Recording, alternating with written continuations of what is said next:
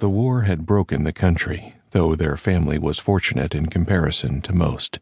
They at least had a roof over their head, an income, and daily meals. Between the cafe and Guido's business sense, they found the war could turn a small profit for those not shy about taking advantage of a bad situation. Though her English was good, some of the terms the foreigners used baffled her. But she understood most of the conversation as they approached. "Look, stop beating your gums about it. You're grounded, and that's that."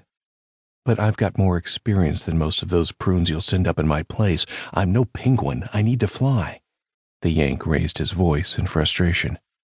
"You might rather enjoy being a carrier pigeon, old chap," said the Tommy. "Stop at places like this, pick up favors for the officers, and make a little extra cash." The Yank with dark hair said something she couldn't understand, but she got the gist of it from his tone. "Look, pal, your ears ain't working too good anymore because of all the eggs you've dropped. Maybe the hearing will come back if you take some time off. But it's not safe for you or your crew if you can't hear commands." "I'll blow it out your barracks bag," answered the sandy-haired soldier. "I'll do it, but not willingly." She pulled Dante behind the counter and gave him the quiet sign with her finger to her lips. He sat obediently, alert with ears perked. With a sigh, she faced the men at the counter. "How may I help you?" "Darlin', that's a loaded question. Looky here at this little dish," said the Yank with black hair. His smile didn't quite make his eyes and turned into a sneer. "I want some of those sticky buns." The way he said sticky buns and looked her up and down sent the hair up on her arms. Dante let out a growl. "Shh." "Ditto, lass. Give me 3, added the thin, shorter Brit. "You don't eat 'em, Eric. What you doing with 'em?"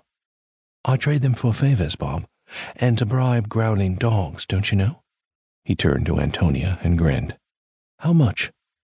300 lire, she said, stone-faced. "Blimey," he said as he pulled some coins from his pocket.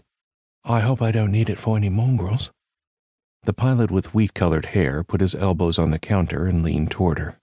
"I could buy 30 loaves of bread at home for that much lettuce." "But you are not home, soldier.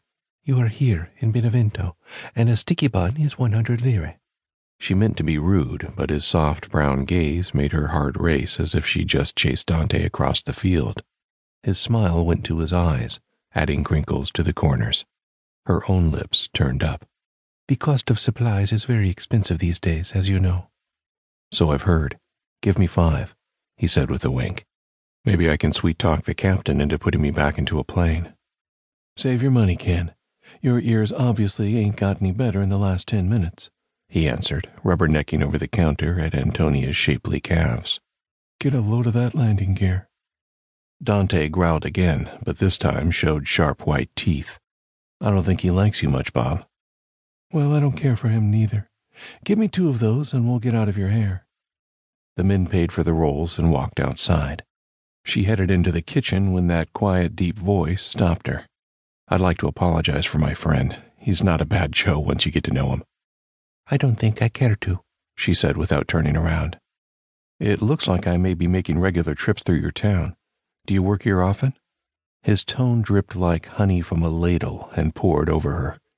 She felt her body turn toward him even as her brain told her no. "My family owns it.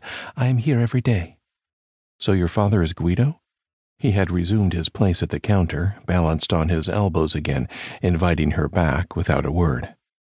She found herself leaning on the counter from the other side. "How do you know my father?" "The sign says Guido's Cafe." She laughed. "Yes, it does. So you are no private eye, eh?" He whistled then. "You'd make Betty Grable green with envy when you smile. It makes those blue eyes sparkle like a fresh-cut diamond. You should do that more often." Her eyes lowered, embarrassed at the compliment and the image of the American pin-up girl in a bathing suit. "You should go catch up with your friends." "My name is Ken Lawrence," he said and held out his hand. "Antonia Capriati," she replied and took his hand. A tingle shot down her center and curled her toes. "It's nice to meet you."